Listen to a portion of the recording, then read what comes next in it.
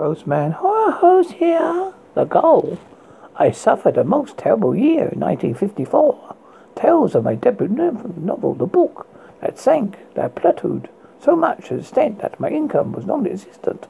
I was living on savings. My wife had left me in the summertime, off to travel the world with her lover, Pedro.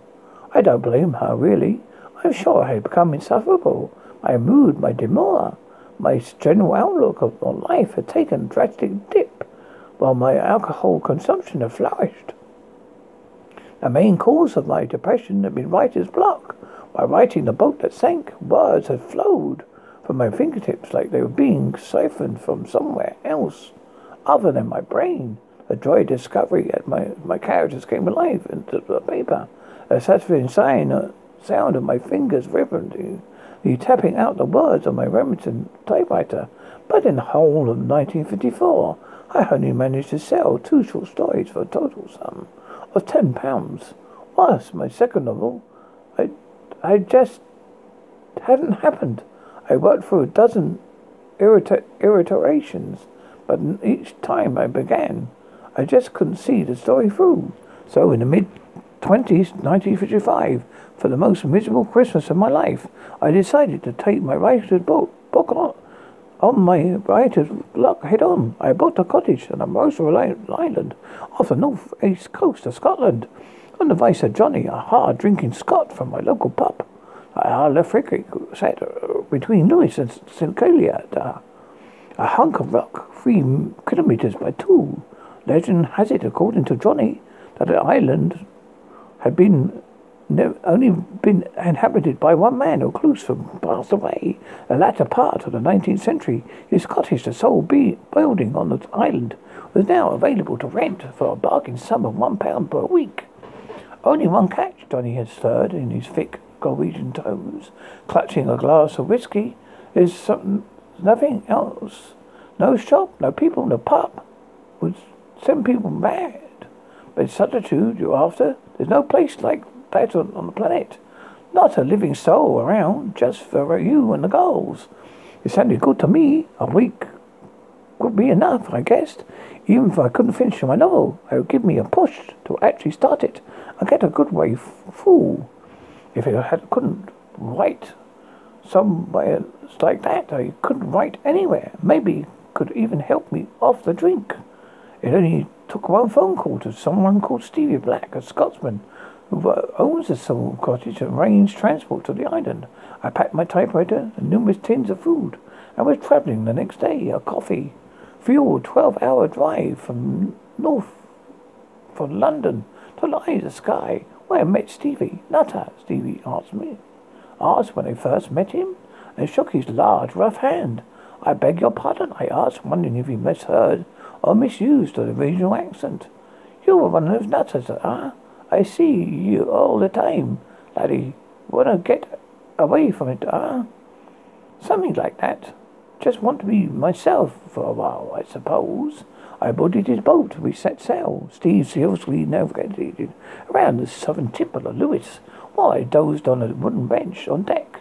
He wasn't taking much of a talker. I was glad, especially after a 12-hour drive. It was 6 o'clock and darkness had taken hold. I was looking forward to my bed. No mattress. How hard and uncomfortable it may be. There she, Steve said, pointing. I looked over dozily and saw a grey rock jutting in the sea. A strong wind brought the world round into my sharp focus. Despite the late hour and dark sky, I could make out dozens of seabirds flying and circling around above the island. We came closer. I could hear their loud wails alongside those crisscross waves spraying against the rocks. Behind, I shuddered at the noise and turned to see Stevie smiling at me. It's their land, he said, pointing at the gulls. They are now close enough to make out the yellow colour of their bills, glowing dimly in the pale moonlight. You see, in a week, some place, some time. Don't even forget. Enjoy your tea and company, laddie. The boat turned, and soon it was a speck in the distance. Rock on the rough waves. I walked the half-mile journey to the cottage, using a hand-drawn map that Stevie provided. The blustery conditions of light lack of light made it difficult to find my footing on the rocky surface, but the cottage was only building on the island, so it didn't take long to find. As I came into within a few meters of our small wooden door, which is framed by blocks of wood stone, I looked at the place which was to be my home for the next 7 days. Its windows glimmered in the moonlight, the width of them matching the shape of the cottage. The twinkling light on the plains and the darkness gave the cottage a sinister appearance, as if there was something living aware of my approach. A roof was tiled but in a state of disrepair. Covered in crusty white excrement, or no doubt the countless gulls circling overhead. I hoped there were no leaks or holes. Stevie had promised that it was in good condition. I unlocked the door, which opened with a dusty sigh. The cottage itself was even smaller on the inside than it looked on the outside. It consisted of 3 rooms, a small bedroom, a kitchen, and a bathroom. I pulled these 3 candles from my bag and lit them carefully, placing them in each room. The smell the cottage would take some getting used to. I looked over to my bed and saw it had a thin mattress and an old sheet. I groaned, cursing myself. I only bought 2 towels and no bed sheets. In any case, I was exhausted. I dropped my bags on the floor and slumped into the bed, fully clothed. Within 30 seconds, I was fast asleep. I dreamt of screaming children. Several were running toward me on their tiny grey island, while waves crashed in every direction, soaking their clothes and their hair. Their screams were loud in short bursts, shrill and awful, making the hairs stand on my neck. But the sight of the children was worse than the sound. Each child had no eyes. Instead, 2 black chasms on their face, dark red blood oozing down their pale cheeks. They were coming towards me, their hands reaching, grabbing, pointing. When I woke abruptly, cold sweat was trickling down my temples. I looked out to the window and saw the morning light burst through the window. A gull screamed above the cottage, reaching into my bag. By my watch, I noticed the time was 8:30, an early enough start. Ravenous, I opened a tin of tuna, ate it quickly, with my fingers not even waiting to drain the brine. Instead, it leaked down my fingers, a salty smell, mixing presently with the hard sea air. I took my telephone out of the backpack and placed it on the solid wooden table, which sat at the opposite the room of the bed. It fed it with paper. I stroked it lovingly. My Remington machine that helped me change my life in 1952. The vehicle of my story is sold in its thousands. I remember the first check in the post for £100. It was the year's salary in one go.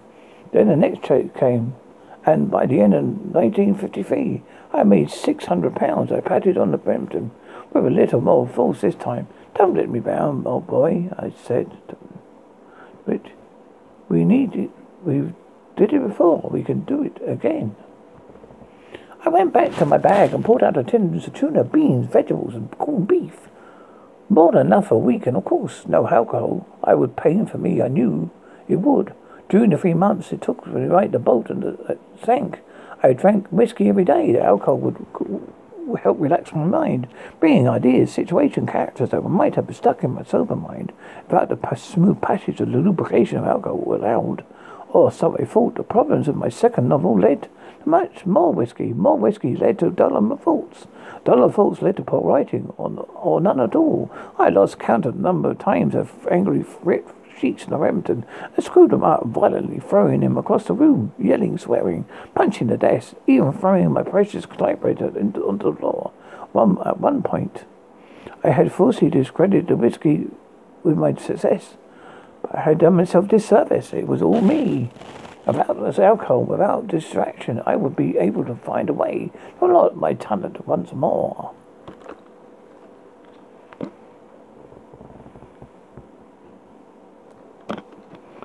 I glanced at the window. A cloudy grey sky seemed to beckon me outside. I wrestled with myself. Too easily distracted. I scolded. But what better way to get creative excuses flowing? A brisk walk in his picturesque surroundings. I opened the heavy door and closed it behind me, the bitter wind slapping my face. I pulled the key out of my pocket to unlock the door. I laughed at myself. Who would break into a cottage on an island where I am the only inhabitant? I replaced the key in my pocket and walked across the island to the outside, which had I landed up on the previous night.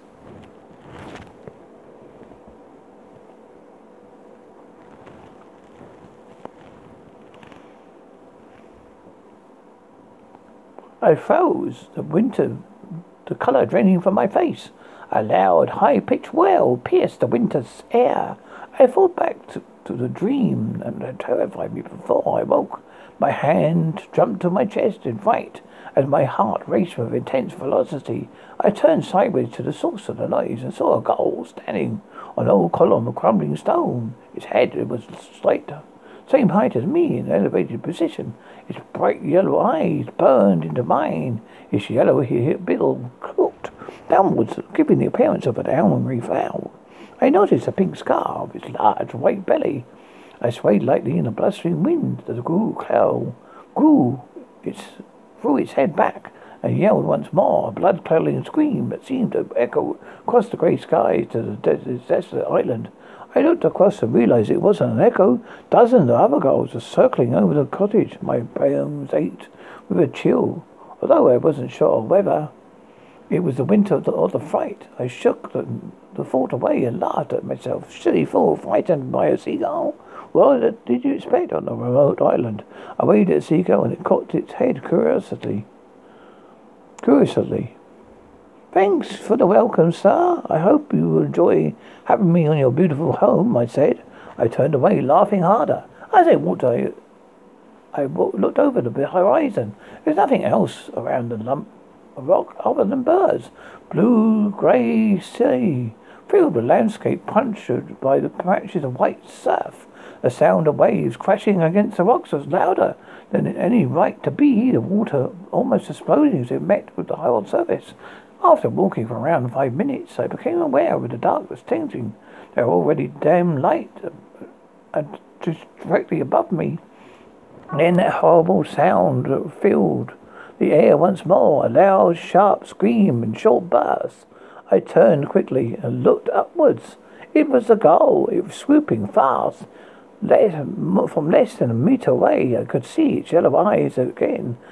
They were focused and alert. I ducked, and the gull swooped back, churning, broken as it ascended into the muggy sky. You bastard, leave me alone, I shouted, and ran underneath my tree for safety. I checked there for a hut, crying my name into the dark bark, already shaken at the crack of thunder, made me drunk and signalled the onset of a heavy shower. I looked up to the skies. After a few steps, it slowed me down, and by the rain was cascading from the dark clouds, fell heavily into my face. But the thought of the little girl swooping down while I faced the other way was too much to bear. Luckily, the skies were empty. I made it to the cottage and threw myself on the bed, panting heavily with exertion.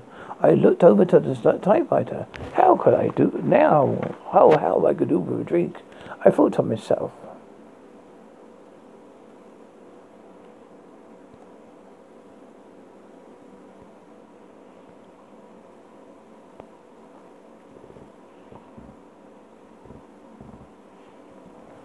I am a pathetic man, I concluded. A man who came to be deserted island to escape humanity. Even here I see demons, enemies, waiting to attack me. Maybe the world is too hard for a place for a man like me. Even the common birds hold fear of violence of my tortured, broken mind. Most men would have laughed it off. Maybe even thought to go off. But me, I made it the trigger of an external crisis. I took the thought away. Remember why you came. I thought to myself. Forcefully, I walked over to the typewriter, began to write. The hours went by, the words flowed. It felt fantastic. Characters formed and began living and breathing through my words. The rhythm of the Remington keys sang along to me, back to me like it was 1953 all over again. Maybe the gull did me a favour. Maybe the big white flying bastard been the key to unlocking the talent that had been hiding inside me so long. 10,000 words turned into 5,000. 5 turned to 10. The sun set in the rough waters of the western side of the island. I was completely 25,000 words. I completed 25,000 words. I was tempted to write more, but my fingers burned. I needed food. I grabbed a tin of corned beef, stuffing the meat into my mouth. Breathing, pausing to swallow, but my mouth was full. So I put the tin into a makeshift bin under the sink. I stopped and stared at the desk next to it. There was a bottle of whiskey unopened, sitting dustily behind the bin. I placed my hand on my head and ruffled my hair in disbelief. It would be great to have a drink now, I thought. I averted my eyes from the bottle. I've been 3 days without a drink, and today was the best day I had over a year. Surely that was a sign to ignore the whiskey. I walked out the kitchen briefly and sat on the bed, wringing my hands. I still hadn't tried, but I decided to leave any further writing till early tomorrow morning. I looked at the wooden floor encased in the stone surroundings and decided to go for a walk. Darkness descended on Isla Ferric, and the gull would be dozing, or even asleep. If it wasn't, I wanted to prove that I was man enough to face it again. It's not like a gull was a deadly animal after all. I walked out the door and looked up. A few gulls glided at over the end of the island, looking like black shapes in the dark blue sky, but none looked too close or anonymous. I walked on, deciding to complete a lap of the island. If I walked briskly, it would take less than 3/4 of an hour. I made it 30 minutes and could see the cottage in the distance when I heard it yell, a grasping, guttural scream that would have risen from the pits of hell itself. I turned to see the descending gull right above my head, but it's time I was ready to fight. I clasped my fists around a thin, cold leg, its screaming become louder and panic yet again. I looked at those cold yellow eyes and saw the pink scar on its otherwise pristine white body. Time seemed to slow down as I pulled the leg down towards me. Each wing stretched wildly and cut through the moisture air as it rapidly moved up and down. I felt a sharp pain on the top of my head, and then a warm sensation down my face. A gull surged towards and jabbed me with its sharp bill, suggesting I let go of its leg, and it soared in the night sky. With one hand on my wounded head, I ran clumsily back to the cottage.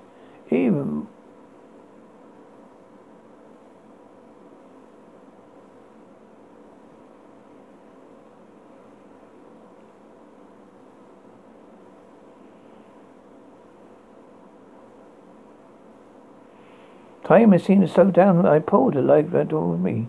Each wing stretched wildly and cut through the moist air and rapidly moved on, up and down. I felt a sharp pain on the top of my head and warm sensation down my face. A gull had surged forward and jabbed me with its sharp bill. Staggering, I let go of its leg and soared into the night sky. With one hand on my wounded head, I ran clumsily back to the cottage. Less than 30 yards from the door, I stumbled on the rock and sprawled comically across the ground, rolling 3 times before stopping.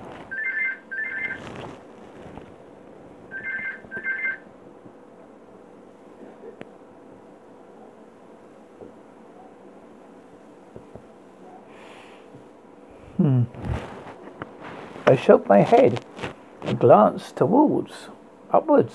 The large shadow of the gull was sweeping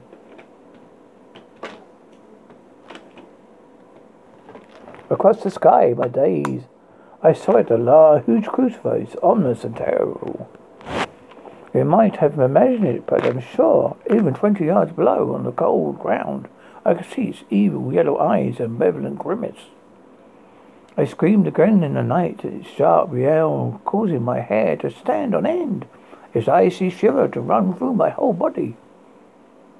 I gathered my senses and clumsily threw myself to my feet. As I reached the floor, I heaved it open and fell inside the cottage, sweating despite the brightness in the air. I looked around the inside of the cottage stone walls. Was this my prison for the next few days? I could not leave until then, surely. I would have to creep out and ensure the gull would not see me. I have no doubt of that. I stayed on the ground where I fell. It would have landed on me and used its bill to rip me to shreds. I lay on the floor, panting heavily, my head throbbing. My mind immediately went to the whiskey. 3 days without a drink was nothing. Most people who weren't really hard drinkers go through that without really thinking. It could help with the pain. I jumped to my feet and walked over to the bottle. I uncaught it with some effort and poured it into a glass.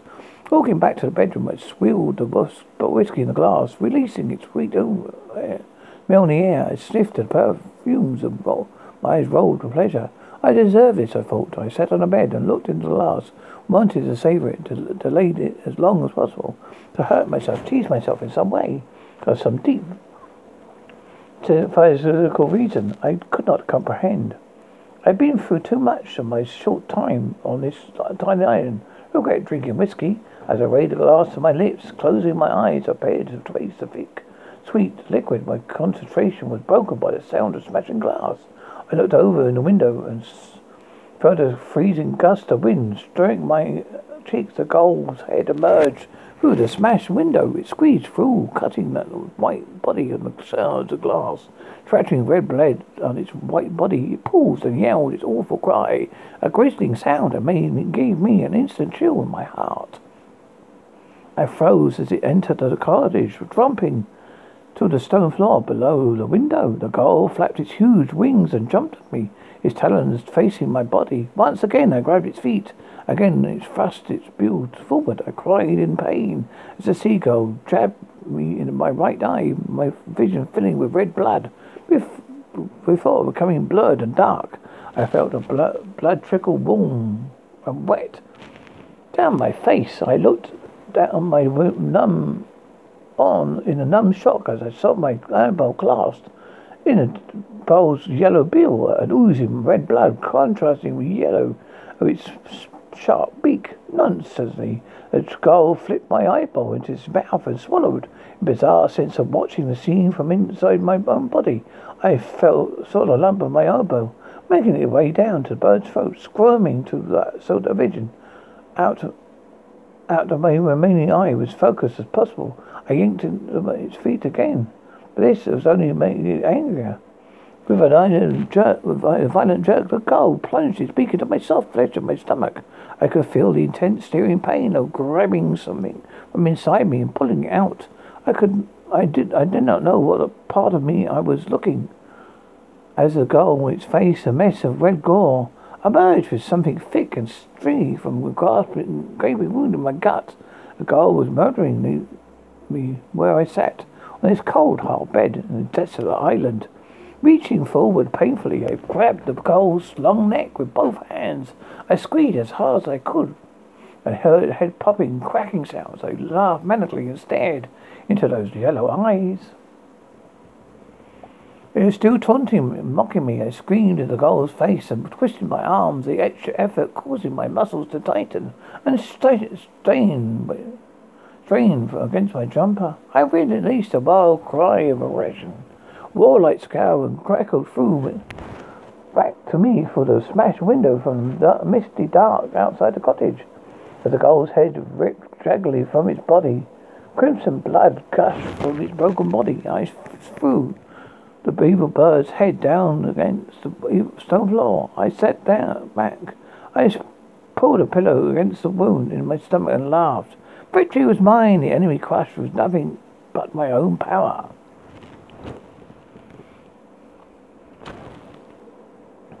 I not known that he would do in his cold, lonely cottage on this cold, lonely island. I'm not really sure how long it takes for infection to set in, but I can smell an awful odour coming from my weak, empty eye socket. It smells tangy, like rotting cheese mixed with almonds. I stopped putting pressure on my stomach wound. I'm now watching my blood seep out and trickle into the stone floor like a moonlit waterfall. I hoped I'd bleed out soon. That would be for the best. More that have come, you see. 5 or 6 girls just squeezed the smashed window one by one. I'm making their way to my bed. One piece of good news. I have my whiskey. I just it takes the edge of the pain that is to come. A girl just jumped onto my bed. I can see its yellow eyes staring into my soul.